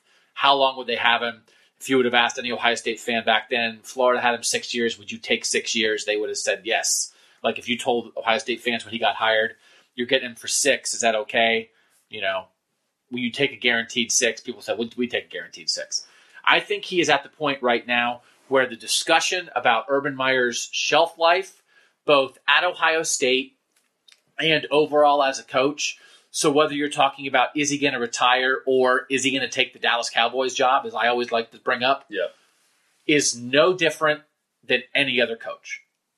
And so, of course, you can play the guessing game of a guy in his mid-50s. Is he going to retire when he's 65? Is he going to retire when he's 70? Is he going to retire when he's 62? Is a great coach going to take an NFL opportunity once he's proven everything he can prove at the college level? But I just think the only thing that changes with great college coaches in that discussion is how old they are. And so, the discussion with Dabo would be different just because he's younger than Urban. But there's nothing else there that would change that discussion. Jim Harbaugh, I think, is more of a discussion on that just because of his NFL past. But anybody else who's just are you worried about James Franklin's shelf life at Penn State? Are people worried about, I don't even know, Tom Herman's shelf life at Texas? Are people worried about Willie Taggart's shelf life at Florida State? Are people worried about, Gus Malzahn's shelf life at Auburn? I guess people thought he was going to get fired. But, it's just Well, a guy might retire when he gets in his 60s, and a guy might take an NFL job if he ever gets a great offer. But I do not think there's anything else hanging over Urban at this point in time. And I think when he got hired at Ohio State, there was something hanging over his head. So I think it's just a generic shelf life question now. And then that's just, you don't know. Like I still believe, sure. It's the thing I've always said. Nick, their last kid is going to college in the fall. They're empty nesters. That's different than having kids in the house. You're hearing the conversation now with LeBron about how much family matters when you have kids in school. Any person with a job who has kids in school, whether or not you move, the kids matter a lot. When that is removed from the equation, I just think it changes things. But so my answer is I don't know, but I think if there was a time maybe right up until this point where Ohio State fans were maybe reasonably extra worried about that, there's no reason to be extra worried about it now. I agree. Do you think he leaves with a successor in mind? Like, is he going to appoint his successor? Like, is there going to be I don't know, Bob Stoops, Lincoln Riley kind of thing, or people thought Muschamp was going to take over for Mac Brown, right? I think that's proven that's been a failure. I think it hasn't. There was a time when coaches in waiting were the whole thing. I don't think it's going to be. I don't think he's going to leave like Stoops left, like sort of like what, like out of the blue, up, I'm done. Yeah. Like I think it'll just be more like a normal retirement, and then there'll be a national search, and there'll be a bunch of great coaches who want to be the next coach at Ohio State. So, no, because I like who does that, what that doesn't. Yeah, that's not how it works. I don't think, and who knows when he leaves what his staff will look like. I have no idea, but yeah, I can't imagine I don't know. If depending on how far away it is, I think if Ryan Day were to leave and get a head coaching job somewhere and be good, and he could be in the mix. Tom Herman could be in the mix. Matt Campbell's going to be the head coach at Ohio State. Yeah, but I think it has to be. It would have to be someone who would leave his staff, go be a head coach somewhere, and be successful. I can't imagine he would just promote an assistant. But it's just because you don't know when it's going to happen. It's like again a couple years ago when we had this discussion, it'd be like, oh, Tom Herman's the head coach at Texas. Like Tom Herman's not going to leave being the head coach at Texas to come to Ohio State. So Tom Herman is not going to be Urban Meyer's successor. What if Tom Herman gets fired at Texas and then Urban hires him as an offensive coordinator again? Then does Ohio State want the fired Texas? Yeah, I mean, but so it's like you say, okay, it could be Ryan Day. Well, if it's 6 years from now, I mean, Ryan Day might be the head coach of the Baltimore Ravens with 3 playoff appearances under his belt by the time. It's just I don't think you can play the game because it's too hard to figure out because you just assume that Urban's not going anywhere for a while. G. Nilly asked a really good question that we should have asked immediately after our JT Braxton conversation. He said in 2024, the 10th anniversary of the national championship, who gets a bigger ovation from the crowd, JT or Cardale? Ooh. I don't know. You guys are going to be covering that. I'm going to be dead, so you guys figure that out. I think they're going to walk out together. Yeah. Will they do another throwing contest? No. Cardale will want to do it. Yeah. I think if you did that today, Cardale might get the better applause. But I feel like I've mentioned this over time. I think as time kind of separates JT Barrett from Ohio State, I think people will recognize and appreciate the things he did. So, I mean, I think it could be JT in 6 years because people could forget about Cardale Jones. He could kind of fade a little bit into obscurity if he doesn't do anything in the NFL. I'm not saying JT Barrett will do anything in the NFL either. But I'm saying, as time goes on, I think JT's name will stand a little longer. Yeah. I mean, I think it'll be basically equal. The only thing is, Cardale is just one of those guys that, makes you shake your head because he's so funny and crazy. It's like, could that... it's like JT, they'll both get, extreme we love you cheers, but Cardale might get a couple extra, oh, man, that guy kind of cheers, too. Do you guys know that IHOP changed his name to IHOB? Yeah, well, I thought we should talk about that. I was about to... Austin Chappelle Austin said, what are your thoughts on IHOP changing its name to IHOB? Terrible. But they revealed it, this morning, Monday morning, what the B is for. Yeah, I just assumed it was going to stand for breakfast. That's what everybody thought. You know what it looks like to me? The way it's come across, and I just looked at the Twitter, it's like a 15-year-old hijacked their account and hijacked the company and gave them all these menus and whatever. Like, now we're a burger place. We're no longer doing pancakes. Like, no. You are IHOP. You do pancakes. Has IHOP perfected the pancake enough that it can start branching out in the burgers? I feel like they have room to improve on the pancakes first. Well, I mean, when's the last time?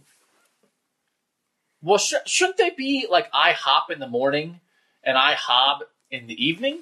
That's what they should do. They should make all their signs that the P flips. Like they go out and every day. Like they change the menu at McDonald's. There's like a big production. Yeah, where a guy goes out with a long stick and he takes the bottom of the P and he flips it up and makes it a B. And it's like, hey, it's a B. It's a, Yeah, I was gonna say because you can't rotate it because then it'd be IHOD. So you have to flip it. So you right. So yeah, you can't. But if you just go straight up, right? What's the P look like? Yeah, P looks like that, and you push it, and it's still a B. Yeah, you push it, and it'd be a big thing. You could have people from the town. You could win the right to push the P into a B. Like, come be our P flipper. Win the chance to be a P. Maybe that's why I'm not in public relations. When's the last time you guys went to IHOP for dinner? Never. The last time I went to IHOP in general was when I went on the road trip with Ari after the national title game. We were somewhere in Louisiana. I knew what I wanted. I wanted IHOP pancakes. Went there, ordered a stack of 5, waited an hour. He brought me 1, and I left. What? It was the only time I've ever left a restaurant without paying, because they got my order wrong, and I just I'm not paying for this. See you later. I paid for my coffee because I drank it, but I left $2 on the table and walked out. You asked for 5 pancakes, and an hour later they brought you 1 pancake. Yes. It's a pancake. Yeah. A pancake literally takes 3 minutes to make. Yeah. Ari can back me up. Yeah, that happened. And there was also something on the plate that kind of looked like poop. I don't think it was. I think it was just chocolate icing, but it was a dirty plate they gave me with 1 pancake when I had ordered 5. And he said, here's 1. I'll bring you the rest later. And he was very clearly overwhelmed. I don't think it was the waiter's fault. I think he might have been the only waiter working. But still, I wasn't going to wait around for my 4 other pancakes. That's awful. So I left. Yeah. So I guess if you're a place, though, there's an IHOP right down the road from my house. Yeah, I drove by it here. It is busy on Sunday mornings, but it never seems busy in the evening. So I guess it's well, why would you change to burgers? And it's because people actually want to eat hamburgers at 6 o'clock at night. And and the other thing is too, it's all their pancakes. It's they all have all tons of whipped cream and crazy stuff on them, right? Yeah. Yeah. So it's do you want to eat dessert for dinner? I don't know. I guess I get it, but I don't know. If they had done this on April 1st, I think no one would. We would all have a different opinion because we'd all just take it as an April Fool's joke. We're doing this one day a year. Yeah. You're completely changing the identity of your brand. Do we know? Are they not going to serve pancakes now? No, they still are. Okay. Yeah. It's just because remember when Boston Market used to be Boston Chicken, and they didn't want to just be chicken anymore, so they changed to Boston Market, and now it's they still have chicken, but they have other stuff. I guess the problem is having a particular food item in your name. You're the international. What if they were just IHOF, International House of Food?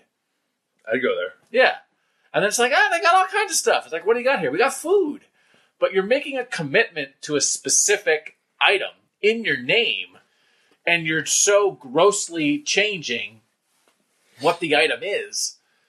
They'll be out of business in 5 years. Unless they want to sponsor Buckeye Talk, then of course. I'm trying to think of the equivalent. It'd be a pizza place that suddenly decides in addition to pizza, they're also going to serve tacos. Little Caesars Pizza and Tacos. Whataburger tweeted, as much as we love our pancakes, we'd never change our name to What a Pancake. Really? Yeah. They went after him like that? Yep. By the way, Whataburger, why aren't you in Ohio? They'll be here eventually. Everything comes here. I mean, it would be if you had a football podcast where you talked about food and robots. It doesn't make any sense. You've got to stick to one thing. All right, I'm going to go to some email questions because I set up this email account and then didn't use it last week. Oh. Also, by the way, I got more. What's the psychopath robot? I mean, everyone's sending me the psychopath robot. I was on vacation, so I didn't have a chance to dig in on it. They made a robot that is on purpose, like a maniac. I guess so. I didn't read it. All I know is that Chris Long from the Eagles is on your level when it comes to the robot. Oh, for real? Let's get him on. I think we could. I think he'd be an interesting guest. He's a lot to talk about. We have an email address, BuckeyeTalkPod@gmail.com. You can send questions there, complaints if you'd like. Eric Bronstein sent one in and said, how do you think Dante Booker will factor into the linebacker rotation this year? Seemed to have a ton of upside before getting hurt in 2016 and ultimately seemed to struggle in 2017. He was also hurt in 2017. He was in concussion protocol at the end of the year. And then had shoulder surgery. Yeah. So what do we think of Dante Booker's role this coming season? I think we've talked about Dante Booker in the offseason. Yeah. Again, I just think he's a bonus. I just don't. I'm not factoring him into anything because you don't know what his deal is, and he's had bad luck with injuries. I think he's a good player. I also think there were times when he did get to play that he wasn't an absolute playmaker. Struggled a little bit. Yeah. He was on the field, at times last year, and some of the linebacker problems they had came when he was on the field. And I've, again, made it clear that I thought the linebacker coaching had a lot to do with that. It feels like they have a lot of players there. They have a lot of young players who are eager and ready for bigger roles. And I think a healthy Dante Booker could absolutely be a good player for them, but I just don't know how you can count on anything at this point, which is unfortunate. Yeah. Number 50 on our top 50 players for 2018. Yeah, I agree. I think it's unfortunate with him that he's had all the injuries that have kind of happened to him. So, I mean, if he plays at all in any rotation form, it's going to be a bonus, not just to Ohio State, but to him that he at least gets a chance to play a little bit in his final season. Great guy, good player, bad luck. By the way, I want to go back to the IHOP thing for a second. UMBC's Twitter account, which I think was the real MVP of the NCAA tournament, tweeted just a few minutes ago, no, we are not changing our name to the University of Maryland Burger College. Nice. They should. So everyone's just going after IHOP now. Yeah. Yes, I'm waiting just to see just every company go after them. I have to check to see if Wendy's has said anything yet. Wendy's is pretty snarky. Wendy's is savage on Twitter. They're as savage as like any other like fast food company. Sam Stetcher sent an email that says, best ice cream in Ohio. Grater's, Jenny's, Mitchell's, other. You guys have ice cream takes? I like Jenny's. I've had Jenny's, I've had Mitchell's, I've had a milkshake from Grater's. I had a chocolate milkshake from Grater's not that long ago. Might have been the best milkshake I've ever had. Really? It was really good. But I think Jenny's, it's called salted peanut butter with chocolate flecks is the best ice cream I've ever had. Really? Yeah. Expensive. Pricey, but I think worth it. Mitchell's is very similar to Jenny's. I've had it in Cleveland. I don't know if it's anywhere outside of Cleveland. But yeah, I like Jenny's. Yeah, I think Mitchell's is almost exclusive to Cleveland. So, Cleveland listeners are obviously going to have a much different opinion of it than most of us. I have had Mitchell's in the past before I moved down here to Columbus. I thought it was fantastic. I really enjoyed it. You guys go to Wits ever? I have had Wits. I wasn't a fan. Really? I thought it was just okay. I've honestly never heard of it. I'm guessing it's a Columbus area place. It's all over Ohio. It's but it's like soft serve, and they have like different stuff you mix in. The one thing about Grater's, I like Grater's, but I think their chocolate chips are overwhelming at times, and they're not. They're like giant chunks of chocolate, and most things. I think the whole thing there, right, is that almost everything has giant flecks of chocolate in it, and I actually like the flavors that they do when they don't have the chips in it. Although I do think the coconut chip is good, but I think the chips can be overwhelming sometimes. And I think it's dark chocolate.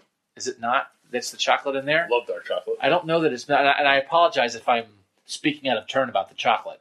But it's sort of like, hey, we give you big chunks of chocolate. It's like sometimes I don't want big chunks of chocolate in my ice cream. So sometimes I'm not in the mood for Grater's. But I also think there needs to be a distinction. I don't think it's fair to compare a place like a fancy ice cream place where a scoop is like whatever $4.50 versus like a kind of normal ice cream place where a scoop is like $2.25. Is Grater's a normal place? I think Grater's is normal. Okay. I think Grater's I would lump in with like Dairy Queen and like sort of normal, hey, let's go get ice cream. Jenny's, in my house you don't just go get Jenny's ice cream. Oh, we do in my house. It's like a special occasion. I used to live in Short North in Columbus and like could walk to Jenny's. It was like 10 steps.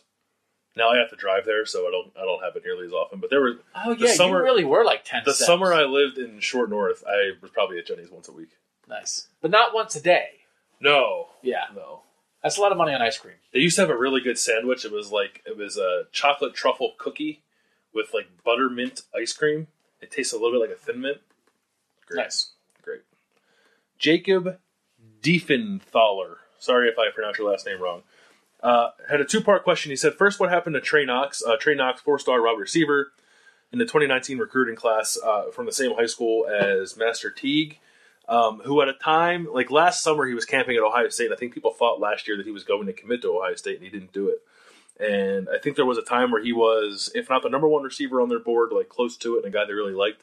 And I think it's just a matter of guys don't really develop maybe the way you think they will, or other guys you also had on your board developed a little better. So I just think he sort of fell behind some other guys, and I don't think he'll end up being in Ohio State's class. Not impossible, but he went from like kind of a lock, I think, in some people's minds, to a guy who I think will probably get left out because they just like some other receivers more than they like Trey Knox. Second part of his question. Over the next 10 years, is Penn State or Michigan State going to be more of a rivalry? He says, wait, what? Okay, sorry. In the next 10 years, is Penn State or Michigan State going to be more of a rivalry? And he says, Urban, Harbaugh, Franklin, D'Antonio, which coach leaves their current school first? Wow, that's great questions. I think over the next 10 years, Penn State will definitely be more of a rival than Michigan State. Agreed. I think we've seen the best of what Michigan State can be. Yeah. And I think if Harbaugh gets it going with any sustained success, it's going to be harder for Michigan State to play at the level it's been at basically the whole D'Antonio era. All the credit to Mark D'Antonio. They got to the freaking playoff. Mm-hmm.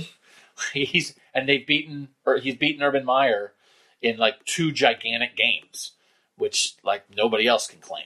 So all the credit in the world to Michigan State, but I think we've seen the best of Michigan State. I think the best of Penn State is yet to come.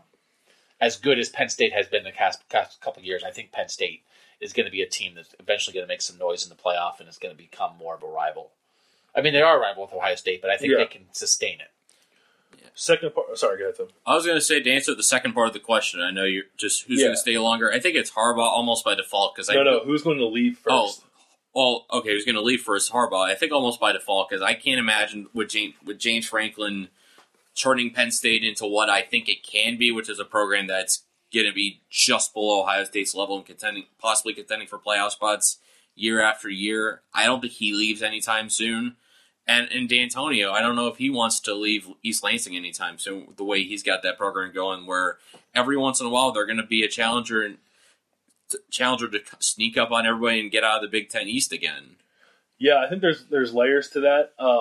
I just don't think James Franklin is an NFL coach. So, and I don't know why he would leave Penn State. I don't know where he's from, Pennsylvania. So I don't know. There's another job that can get him to leave. We talked about Urban. Harbaugh, I think I could very well see going to the NFL given the opportunity again. I also think like the Michigan State athletic program could completely explode and all their coaches are gone, and Mark D'Antonio could not be there. So, I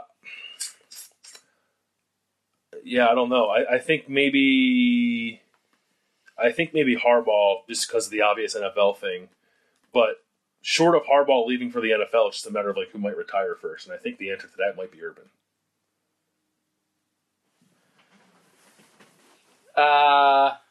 Yeah, I think that might be true. D'Antonio, how old is D'Antonio? D'Antonio is several years older than Urban, though. I think D'Antonio is 62. He just turned 62 in March. And Urban's coming up on what, 55? 54. 54. He's gonna be 54. His birthday's in July. He's 53 right now. Okay. Yeah. Yeah. So I mean, D'Antonio's 62. So yeah, I think Harbaugh NFL makes sense. I think D'Antonio probably will retire before Urban, but I also think D'Antonio could like coach until he's in the grave. Yeah, I think that's possible. And Urban, I don't think will. I agree. Mm-hmm. Let's see. I'm trying to find questions. Oh, to make the people angry make the people upset who get angry when we go on tangents about weird things. And I'm going to butcher this name. Degesh Kinney sent in an email. He says, of all the players and coaches on Ohio State's roster, who would you guys pick as your top 3 to help you survive the zombie apocalypse? Oh.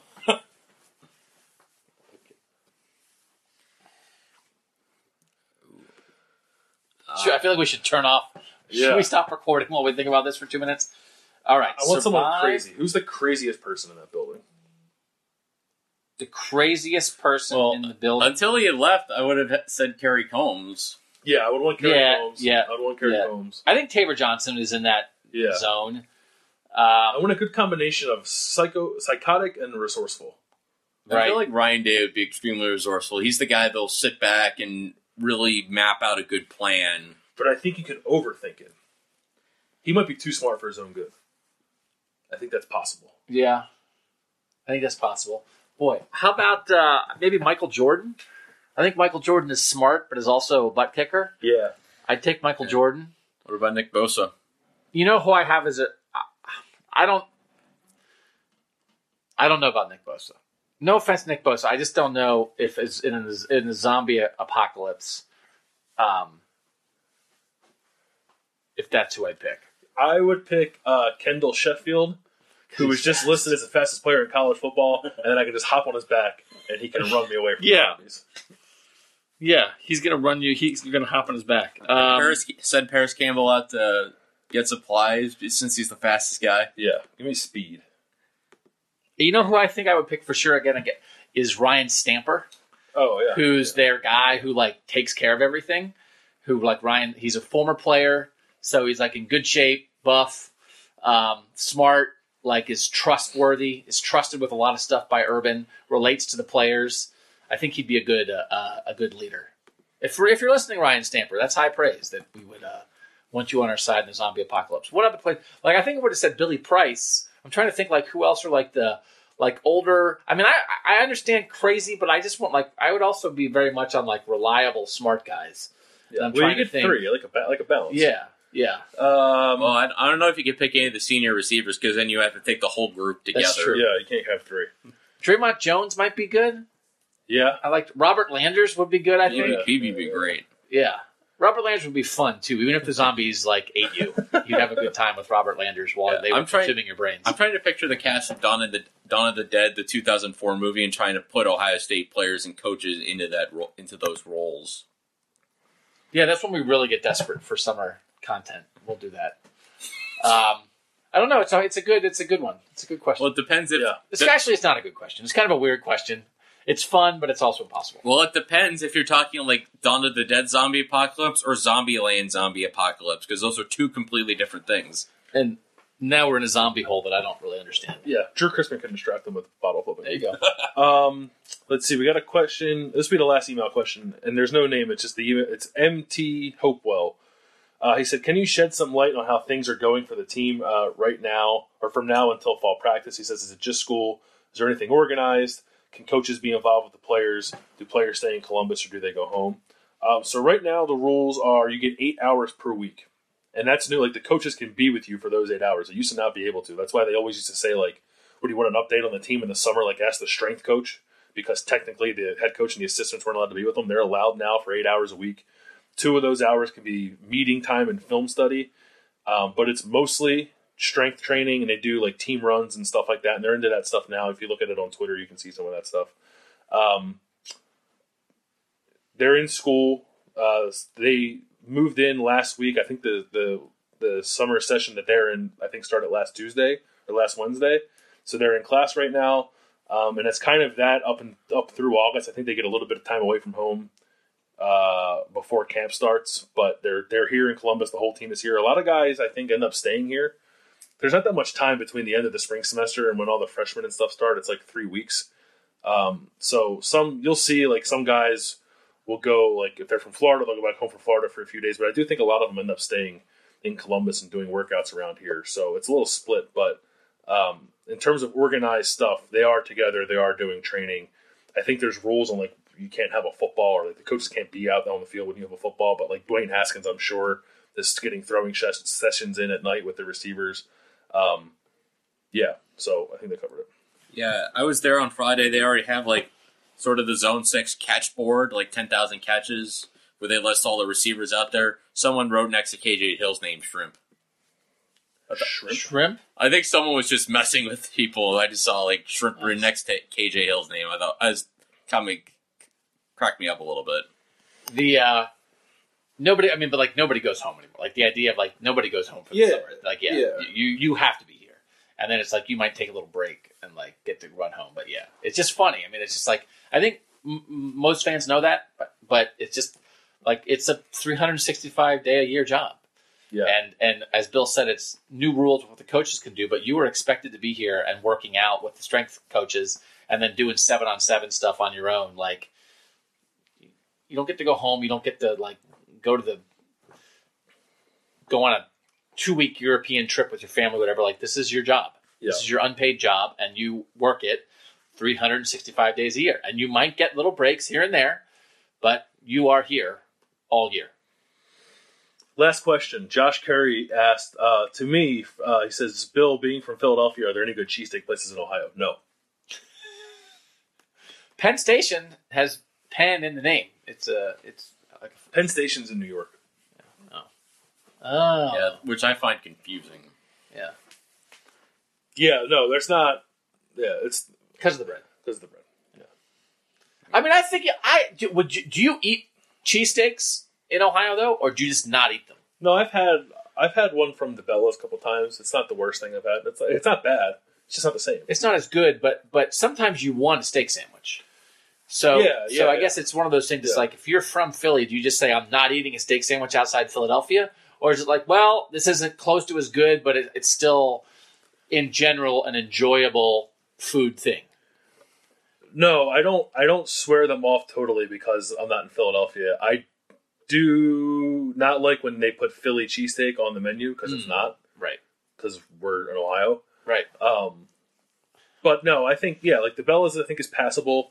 I think I've had one from Penn. No, I haven't had one from Penn Station. Steak Escape? You big Steak Escape guy? No, somebody told me like Charlie's is good. Yeah. I've never had Charlie's that. is okay. They're solid, I think. I mean, to chop up meat and put it in a roll. I mean, like it's not a difficult thing to make. It's just the roll. Yeah. And it's hard to get a good one, I think. Here. Yeah. Yeah. Well, that's what you should do is you should get rolls from Philly and keep them in your freezer and then just go buy. I have not been there yet. But there's a place near Nationwide Arena, and I don't even remember what it's called, but I do think they get rolls shipped in from Philly. Nice. So I'm ashamed to say I haven't gone there yet. Nice. If you want, you could send me on an expedition, and I can give you my non-Philly based opinion. Have you haven't had a Philly cheesesteak in Philadelphia ever? Have you? Tim? When I went to the Army-Navy game in 2015, this is close as I probably got. Was they had like a Tony Luke's at Lincoln Financial. Not bad. I'll get done. Yeah. You went and had good pizza in Ohio? I went and had decent pizza in Ohio. I went and had what I would consider average pizza from the East Coast in Ohio, which has been difficult for me to find here. It was in Yellow Springs. It was a place called Ha Ha Pizza. And I actually, what told me it was good is that we had to get it on wheat crust because that's all they had. Yellow Springs had like a giant street fair going on. We didn't know that when we went there. It was a zoo. There were so many people there. We had to park like 3 miles away and walk into town. But they like ran out of white dough. So we had to have it on wheat, and it was still good. Okay. So that told me, I just like projected to what it would taste like on normal pizza dough. Like I've seen pictures of the normal pizza dough, and it was very much like the kind of pizza that I'm into. Triangle cut, a little greasy. Yeah. It was good. Did you go there for the pizza, or were you there for other reasons? No, we went there for the pizza and to go to the brewery. Okay. Yeah. But how far is it from Columbus? Like 50-something minutes. You drove 50 minutes for pizza? Just under an hour. Yeah. It's like a cool town. It's like an artsy kind of town. Dave Chappelle lives there.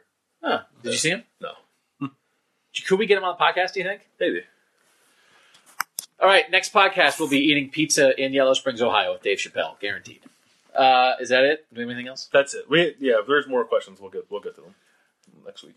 So this week we'll try to stay 3 weeks behind on our questions. So we got rid of the ones from 3 weeks ago. So next week it'll be the ones from 2 weeks ago. Now will be 3 weeks ago then. All right. Follow us on Twitter at Tim Bielik, at Doug Maurice, at Bill Landis 25. Read our stuff at cleveland.com/OSU. Make sure you get subscribed to wherever you listen to podcasts. It's just the best way to get this. If you're listening to this, you know how to get it. But tell your friends and make sure you never miss a Buckeye Talk. What do we have? You guys have any stories coming up for people to be ready for? We got the top 50 countdown. Top 50 countdown going on right now. We're going to start, and I guess by the time you listen to this on Wednesday, but we may have already started it. Our schedule breakdown. I think the plan is we'll do 2 a week leading up to the week of Big Ten Media Day, which is the 23rd of July.